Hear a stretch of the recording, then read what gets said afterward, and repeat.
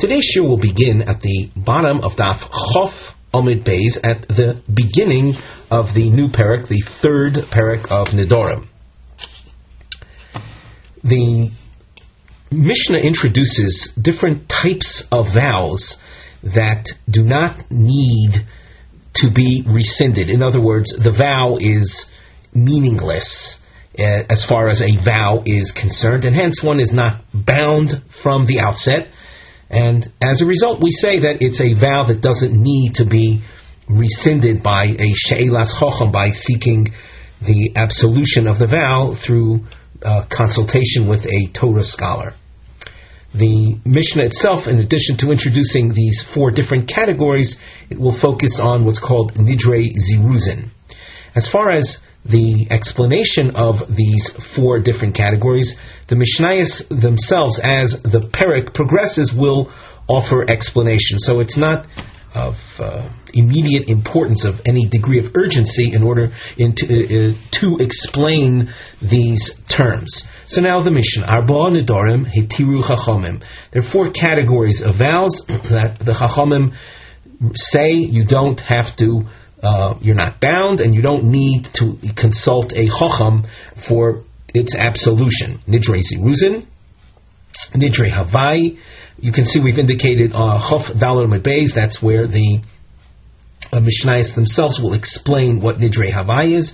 Nidrei Shgogois, to be explained on Daf Chof Hey Omid Beis, and V'Nidrei Oinsin, to be explained on Daf Chof Zayin Omid Aleph. And after stating the four categories, this Mishnah focuses on the first, Nidrei Ziruzin Ketzad. What do we mean by Nidrei Ziruzin?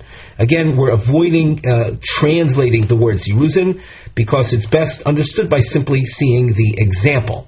What is meant by Nidrei Ziruzin? A person was interested in selling an article, V'Omar, and he said, Koinam. Koinam is a term that we've seen very often in the past. It's an expression referring to a vow. He vows that the money that he gets for this object will be forbidden to him. She'eni poches loch min hasela. If I reduce the purchase price any less than 4 dinarim, a sela is a coin, and it's also it contains 4 dinarim, another denomination, a quarter the size of a sela. So he says that I'm willing to sell you this item, but I'm not going to sell it to you for any less than 4 dinar. And the vow is in effect saying that any money less than 4 dinar that I get for this object will be forbidden to me from any benefit.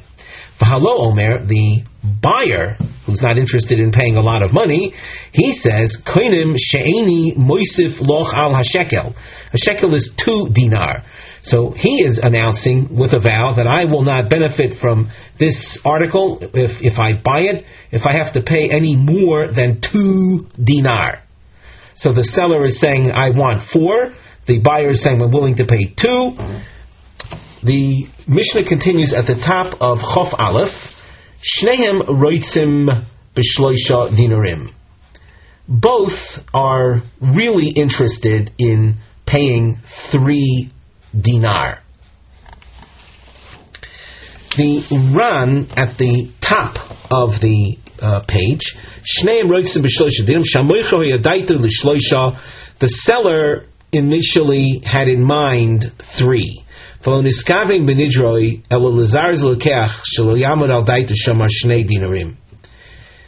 seller, just through what she was saying, was trying to urge the buyer to relinquish his original stated position of 2, and that she asked him she should agree to 3.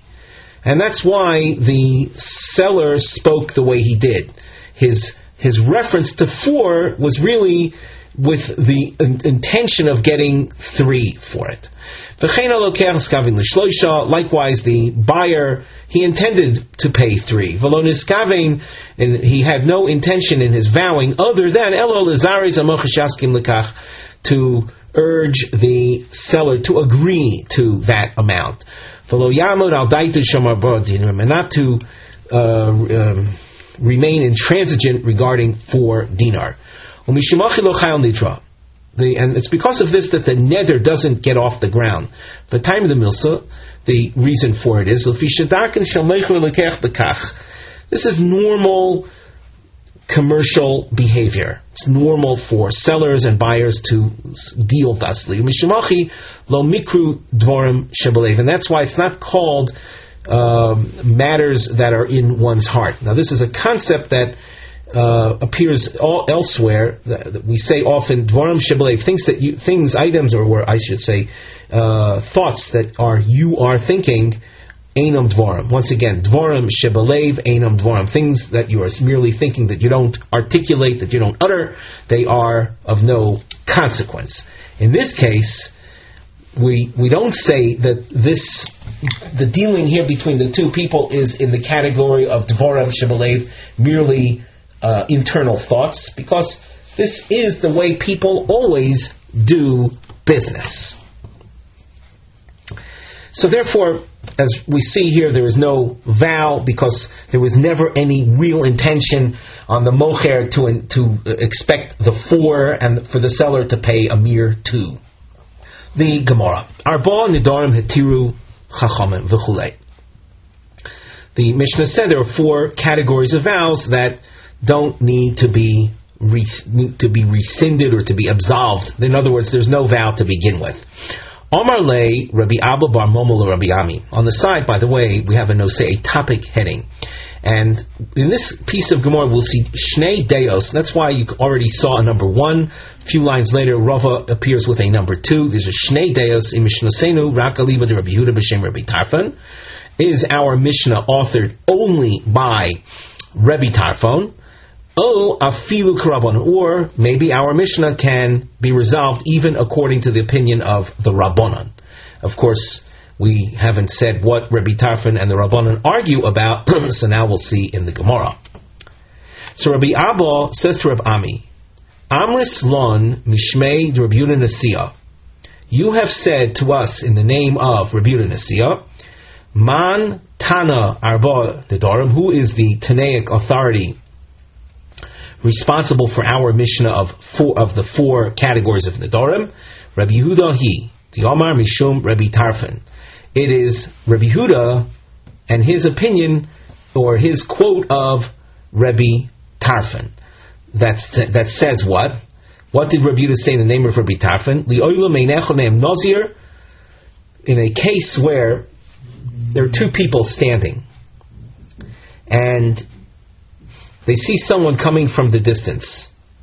And one says, I'll be a Nazir if that guy coming from the distance is a Nazir. And the other fellow says, well, I'll be a Nazir if the guy coming from this distance is not a Nazir. So at the time they accepted the Naziriteship, they were not on sure footing, because they made their neder dependent on some outside source, on some outside cause.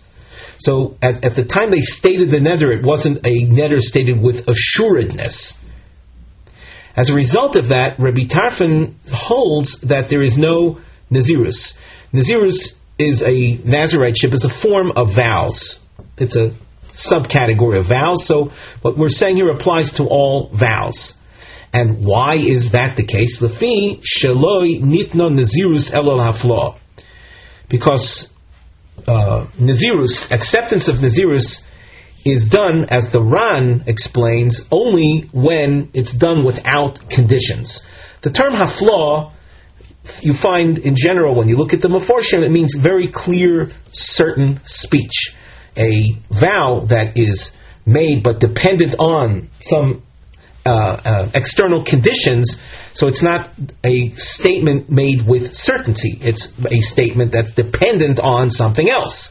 So it's not in the category of hafla. Now the word hafla is really based on the Torah pasuk, Ish ki yafli lindor neder l'Hashem. Yafli has to do with clear, certain speech.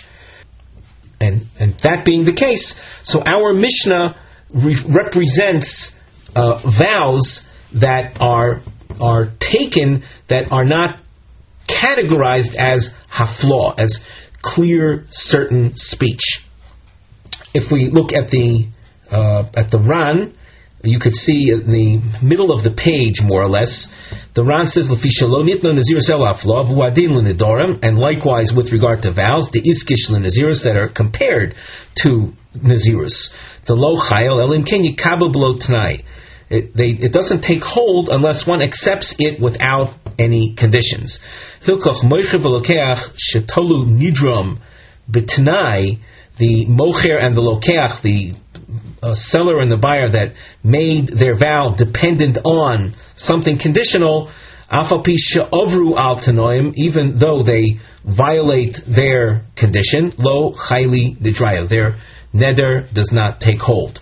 In other words, they in the way the Mishnah presented the mocher, he says, I will not benefit from the money if, and notice there, if it is sold for any less than 4 dinar.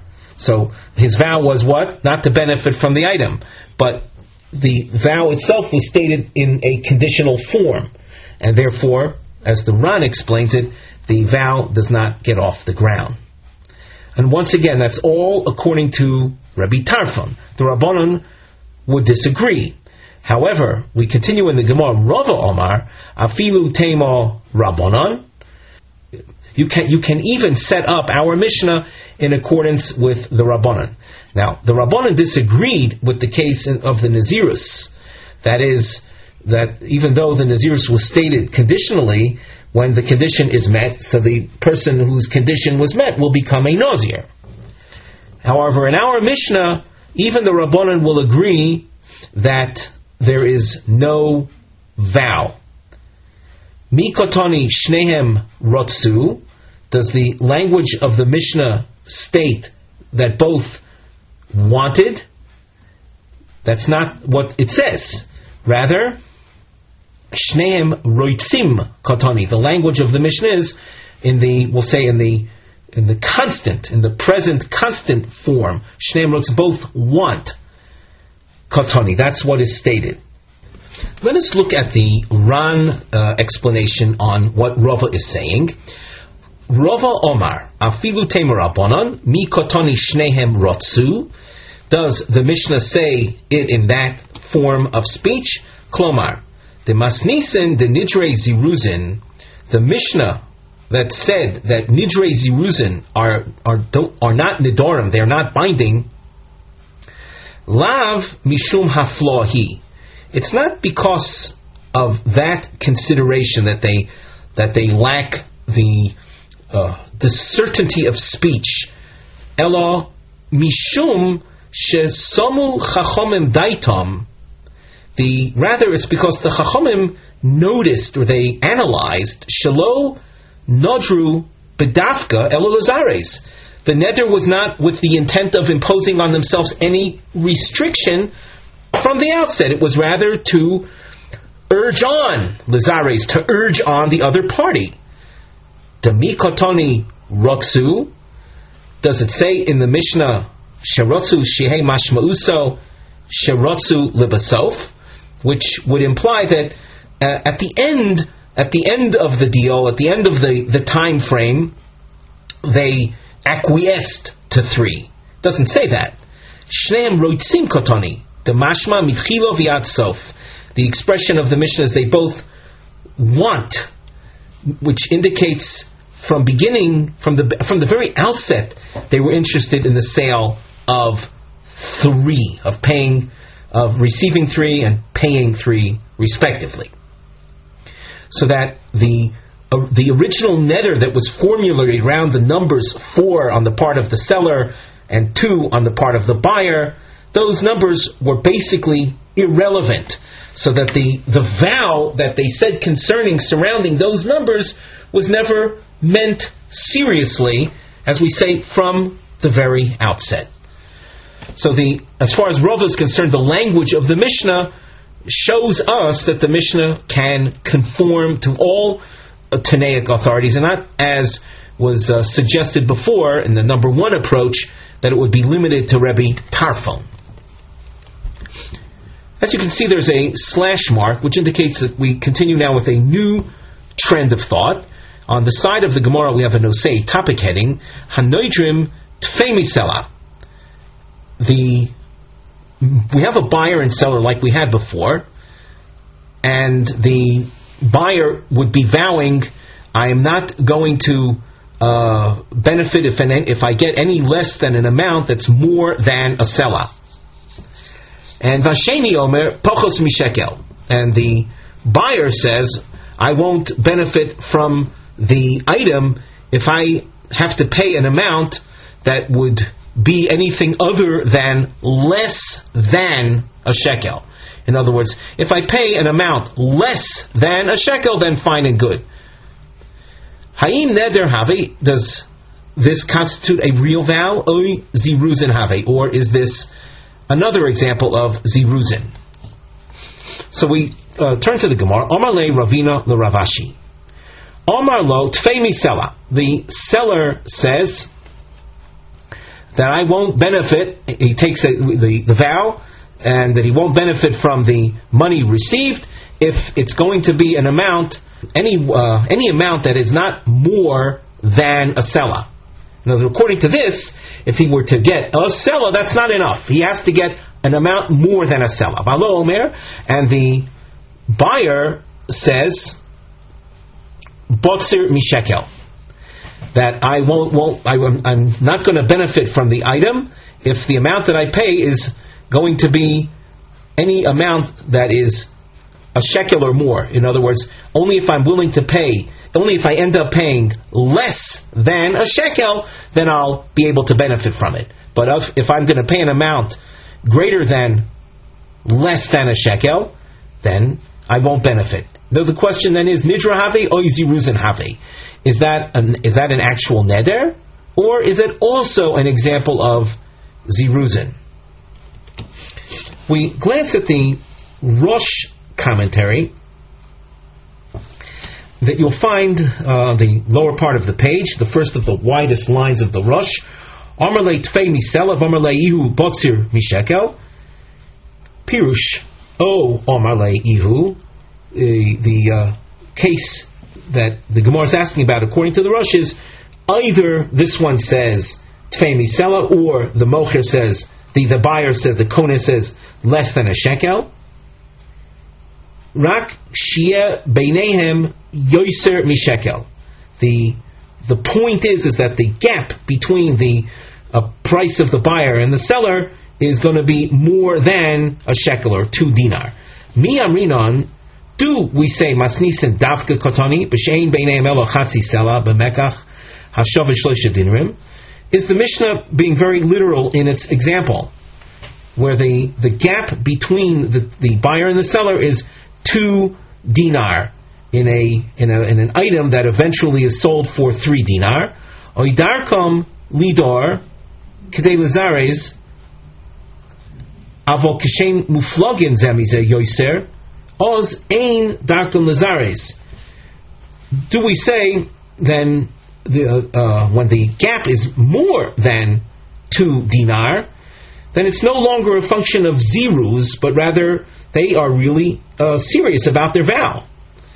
Oh, dilma lav dafka, or maybe the Mishnah's example is not literally a gap of 2 dinar, but in general people will speak thusly, will make these non-vows in order to urge the other party on to changing their stated price.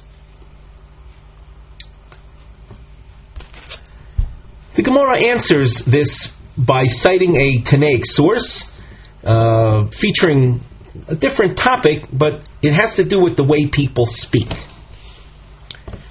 Omar Le, Tanina, so Rav Ashi says, you can see an answer to your question from the following Tanaic source. Notice, by the way, that this is all part of a long answer. You have a case of 2 parties, 2 friends. Mr. A is imploring upon Mr. B, was pressuring Mr. B to join him for a meal. The Omar Lo, and Mr. B responds, Koinem beischo shani nichnas tipas soinen shani toyen.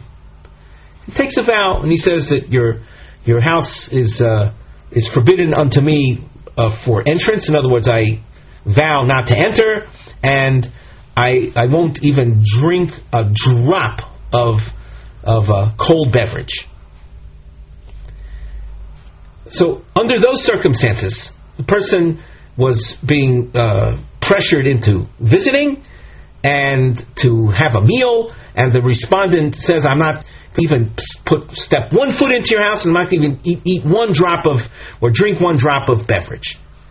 The result of this is muter likones lebeso velechol kimo velishtois heimenu tipas tsonein. It is allowed for Mr. B to enter the house and eat a little bit and to drink a little drop of cold beverage. When he vowed, I'm not going to enter your house whatsoever, and I'm not going to eat even drink even a drop, his intent was for a full blown. I swear not to eat a full meal and have a full drink.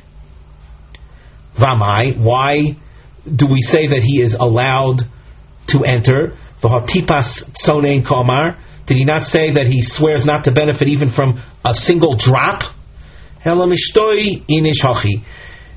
that's the way people speak when they want to say that they want to forswear benefiting from a whole meal and a whole series of drinks. They speak that way, saying even a drop.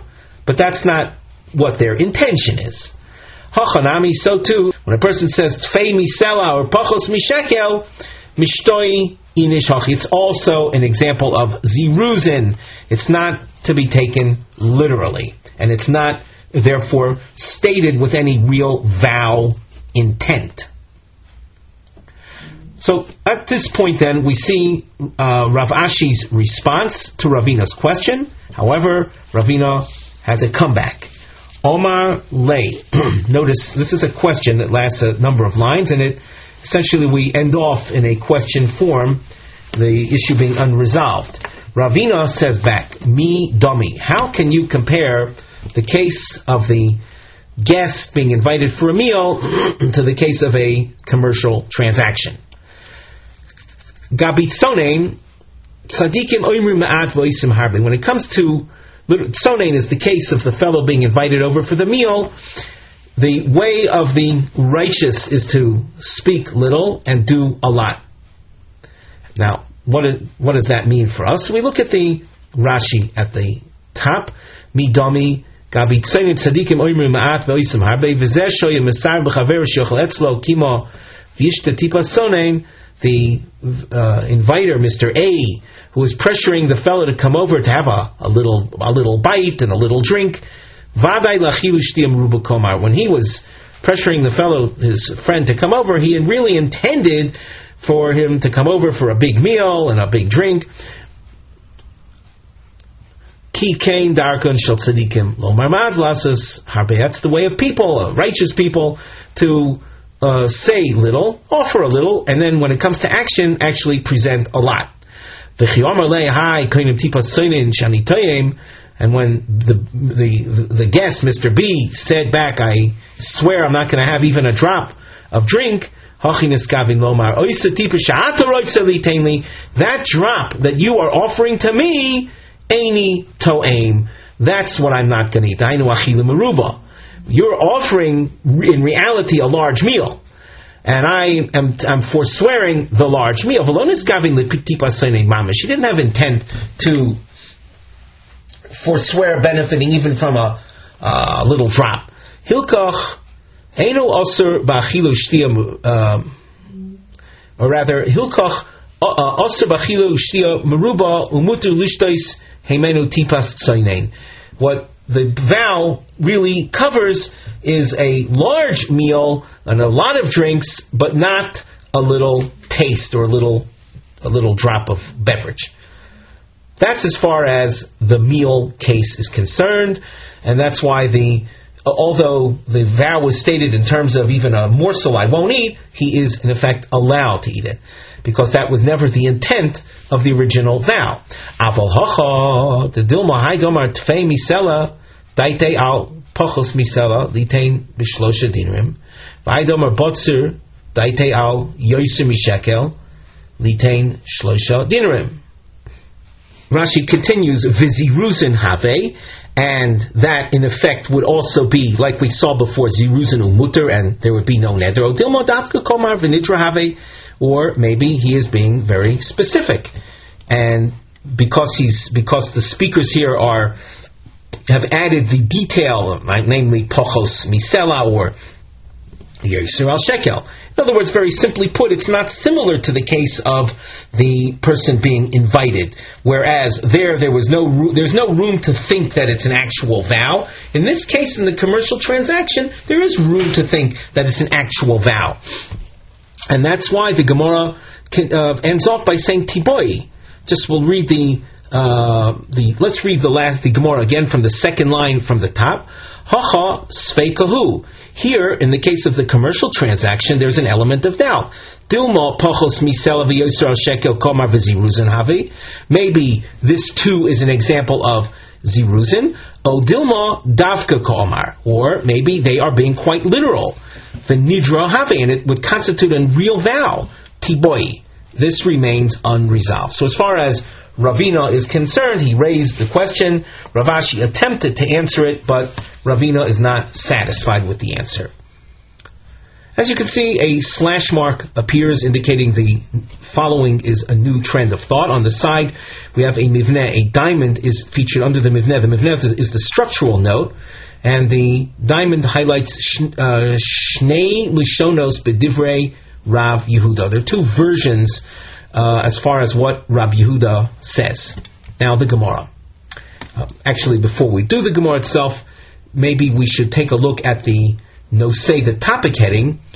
Deois bo'inon signon. These are opinions regarding, we'll say, style. Eich achocham poseach or matir haneder.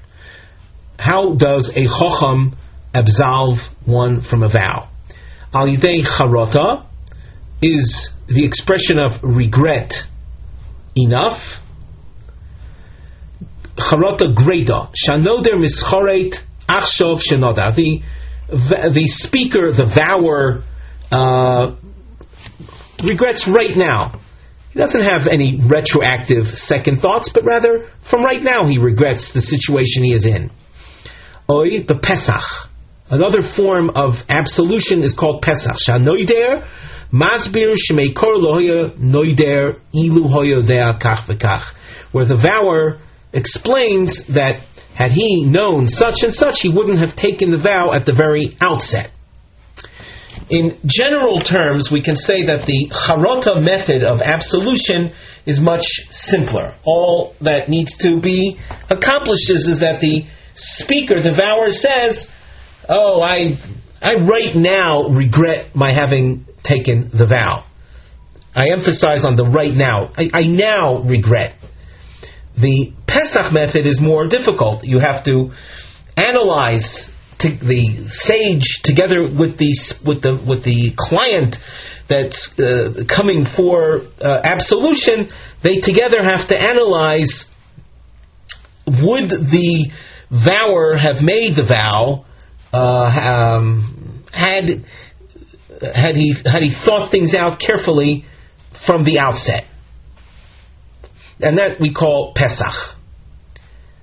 As we go through the Gemara, we want to encourage each one to look into the commentaries to what kind of action is, or what kind of absolution is being accepted at any given point in the Gemara. And this topic will keep us involved, certainly till the end of today's shiur. So now the Gemara. Omar Rav Yehuda, Omar Rav Asi, Arba Medor Malot Srichim Shelo L'Chacham. Rav Yehuda quotes Rav Asi, and he says that these four Nedarim, these four categories of vows, require absolution through the intervention of a Torah sage. Now Rav Yehuda continues telling his story. He says, Ki Amrisa Kamei de Shmuel Omar, when I said this over to Shmuel, namely that which Rav Asi said, that these four categories need scholarly consultation, Omar So Shmuel said, Tana, Tani, the Tana says, Arba Nedarim Hitiru Chachamim. These 4 categories of vows, the rabbis allowed, meaning they're not vows from the very outset. They don't even begin. And you say in Rav Asi's name that they need to be consulted with by a Torah sage. Rav Yosef Masni Law Lahosh Maitza Bahai Lishna. Rav Yosef presents the above discussion in the following version. Amar Rav Yehuda, Amar Rav Asi, Ein Chocham Rashoi Lahatir Elo Ke'ain Arba Nedarim Halalu. A Chocham cannot undo a vow unless it resembles the 4 categories of vows in the Mishnah. So what does that mean in practical terms? That a Chacham is restricted in how he can absolve vows to vows that resemble the 4 categories of the Mishnah. Now here, we're not saying that the 4 categories of the Mishnah themselves require scholarly consultation, but rather in general, vow absolution cannot be done unless they resemble the 4 categories of the Mishnah. Kosavar, Rav Asi is of the opinion, Ein poischin becharota, that it's not enough for a person to come and say that I right now regret having made the vow. But rather, as we indicated before, more discussion and analysis between the Chacham and the client is required. We take a look at the Ran, and he makes a presentation that is very, very basic and important in this area of Pesach versus Charota. So now we look at the Ran on the upper part of the narrow lines. Ein chocham matir lekein arba nedarim halalu. Klomar, this is to say, she'ein lo lahatir b'charota elo b'Pesach. The sage is not to absolve through mere statement of regret on the part of the client, but rather he has to, Pesach means literally open up matters and look deeply into it. Shaneder kishu nitar b'Pesach, when a vow is absolved through the Pesach method, mochiach mitocho shu neder tos. It proves within itself. We demonstrate that the vow was a mistake from its outset. It's in this sense like the 4 Nedarim, the 4 categories of Nedarim of the Mishnah, which we explained aren't real vows from the very outset. But absolution through mere expression of regret, that's not enough.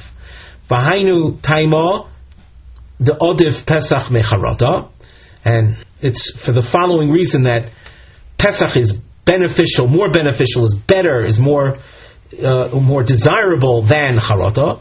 Kol neder shehu nitar b'Pesach, any vow that's rescinded or absolved through Pesach. Harei hanoder oimer shafilu b'tchila keshenodar ilu hoya noisein el liboy oisei Pesach.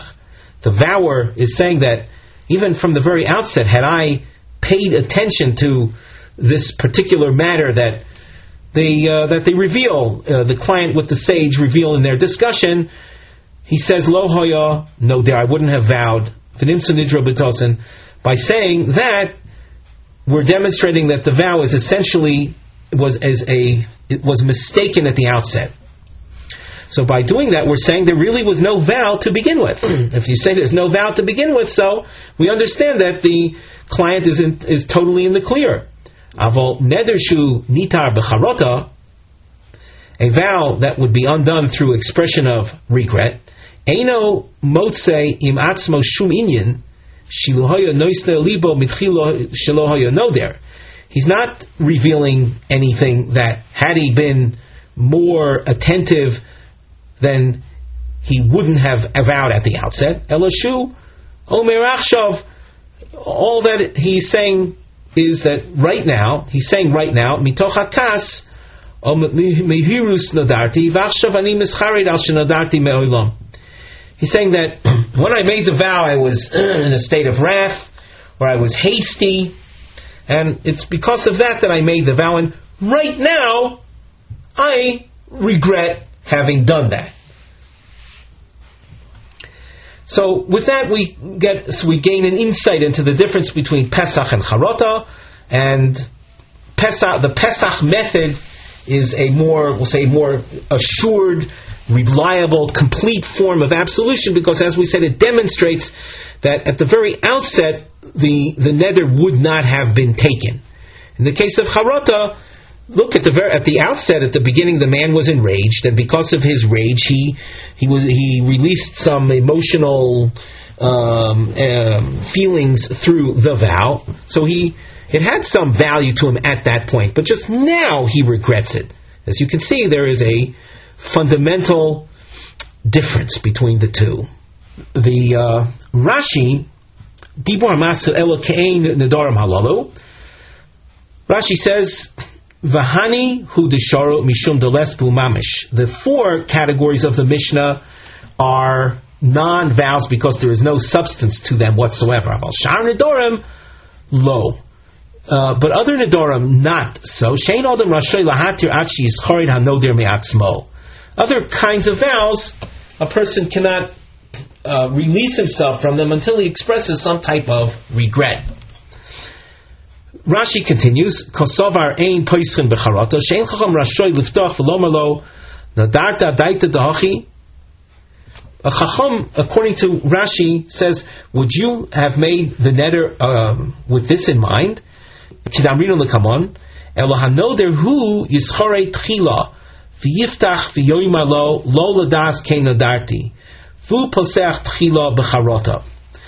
Rashi's approach, it seems to me, is different than the Ran's approach, and that according to Rashi, the sage is instructed, do not initiate do not prompt the client by saying, would you have made the neder knowing this and this, but rather the client himself has to come forth and say, I regret having made the neder. So that approach is clearly different than the Ran's approach, where Rashi is placing the emphasis on the sage, that the sage shouldn't be the one to open, to start, to prompt the client. As you see, we have new geometric forms that require a little introduction. We glance at the side under the Mivneh heading. The triangle and double underline are featured. Hahu da'asa l'kameh. You see that we have a series of cases where the word hahu is put in a triangle, and you skim down the page, you can see quite a few of them. And in continuing the series marking, we have a double underline under the expression Da'asla Kameh. So and so came in front of, and you'll see clients coming in front of different rabbis for absolution. And we've written Sidra Shel Maisim, Shebo Noidrim Lifnei Rabbonim Lahatir Nidrim, a series of incidents where vowers came in front of rabbis for absolution of vows. He'ora Yesh Losim Leiv. Here, He'ora means we want to note, or we want you to note, that one should pay attention. Be'ezet Surah Chocham Matir Es HaNeder. Which path or which style is the Chocham using in absolving the vow? Becharota, pshuta and simple regret, al yedei Pesach. Now, as far as our Gemara marking shir is concerned, we want to recommend that in order to look at each case and analyze what is really the method being used, to look into the commentaries. What we're going to be doing is presenting the Gemara at on a translation level. And the reason for that is that when you look in the commentaries, you sometimes find that the term that one commentary will refer to as Pesach, the other will refer to as Charota, and it could become a bit confusing. So we're going to go through the Gemara, and we might from time to time make reference to one of the Meforshim, but we're emphasizing that we're not revealing the entire story. That requires further analysis. The Gemara, Hahu dasla kamei de Rav Huna, a person who had a vow and wanted it absolved came to Rav Huna Amarle, and Rav Huna asked the fellow, Libcha alecha? Now here we'll look at Rashi. Amarle libcha alech klomar omeid atal das harishona sheritzoncha adayin bosa neder. Do you still want that vow? Well, in the Gemara we see the fellow says, Amarle lo, no, I don't. I regret it. Visharya, and Rav Huna absolved him. So, following the Rashi approach that we saw before, Rav Huna was poseach becharata. He prompted the fellow to express his regret. The Gemara continues, Hahu de also lekame de Rabba bar Rav Huna. Omarle, and Rabba says to the fellow, Ilu hoyu asora b'nei adam sheyafaisucha b'oisasha. If there were 10 people that could have assuaged your say angry emotions, yafaisucha means appeased you. Had there been 10 people that could have appeased you when you made the vow, me Nadris, would you have made the vow? Amar le lo. He says no. Had there been 10 people at the time, I would not have made the vow. Vehitiro, and Rabba absolved him of the vow. Well, you see from this, according to Rashi, that for the person to simply express, I right now regret the vow, that wouldn't have been enough. Rather, he had to analyze and look at the situation from the outset. Had at the outset circumstances been different, would you have still made the vow? And he says, no, I wouldn't. And based on that, Rabba bar Huna absolved him. And Rashi, at the end of Dibra Masel, Amar Leilav says, Avol bi'almo ein poisun b'charota. But in general, a simple expression of regret would not be enough. So right here, you see two different approaches to vow absolution, these two stories. And the Rav Huna approach and the Rabba bar Rav Huna approach. We continue in the Gemara. Tanya, Rabbi Yehuda Omer, Omrim lo le'odam, leiv ze alecha. A sage, a chocham, can turn to the client and say, is this leiv ze alecha, literally, is this heart upon you? We saw this expression, a similar expression before, libcha alecha, which meant, are you still feeling the same way you did at the beginning? Im Amar Lav, if he says, no, right now I don't feel the way I did it, I regret it right now. Matirin oso. So we absolve him of it. That was the charota approach that we that's poschen b'charota that we saw before, according to Rashi. Rabbi Shmuel Rabbi Yossi Omer Mishum Aviv. Rabbi Shmuel quotes Rabbi Yossi. Omrim lo le'adam. A sage would say to the client, Ilu hoyu asor b'nei adam shifaisuch b'isashah. If there had been 10 people to appease you when you were angry at that time when you made the vow, me not just would you have made the vow? Im Omar Lav, if he would say, no, I wouldn't have made the vow, had that been the case at the beginning, Matirin oso, we absolve him of the vow. So now Rabbi Shmuel Rabbi Yossi, he, as you can see, holds ein poischin b'charata, as we saw before in the case with Rabba bar Rav Huna, that we don't prompt the client by simply suggesting that if he regrets right now, that would be enough. Hahut also kamei the Rebbe Asi. In the parentheses that the printer has, we have names of rabbis that are coming up: Rav Asi, Elazar, Yochanan, and Yanai. So the first involves a story involving Rav Asi. Amar le, Rav Asi asks the client, Kedu tohis. Rashi explains, do you regret? Are you mitzta'er? Do you feel bad right now? Amalei, lo, what, you don't think I feel bad? Visharya, and he absolved him of the vow. We were able to learn this Gemara, thanks in addition to the Ran, who pointed out that the Amalei lo is to be read with a tmiha tone. The Gemara continues, Hahu d'asala kamei de Rebbe Elazar. Amalei, the Rebbe Elazar asks, Bo'is nodur? Rashi says on this phrase, Kibalta neder mimirtzoncha, did you willingly accept this vow? The Ran on this, it says, Bo'is nodur, roitzata ad achshav benidrucha, do you want till this moment the neder? Elo shemikan ve'en chatam ischare, v'im kain, ein l'cha heter. According to the Ran, that if you are someone that is simply regretting from this point onwards the vow, but you're not regretting it from the very outset, so that's not enough for the vow to be rescinded. So now, that's what Rebbe Elazar was asking the client. Omar lei, we continue in the Gemara. The client responds, Ilu lo margizini lo bo'inon klum. Had they not made me angry, going back to the outset, had they not made me angry, I wouldn't have required any vow. I wouldn't have sought out any vow. Omar lei, so Rebbe Elazar says, Tehei kibois, so be it as you will.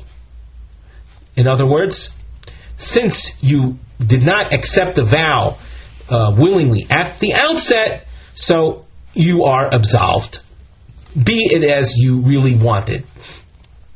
Again, this is an additional opinion holding that charota, expression of regret from this point on, is not enough.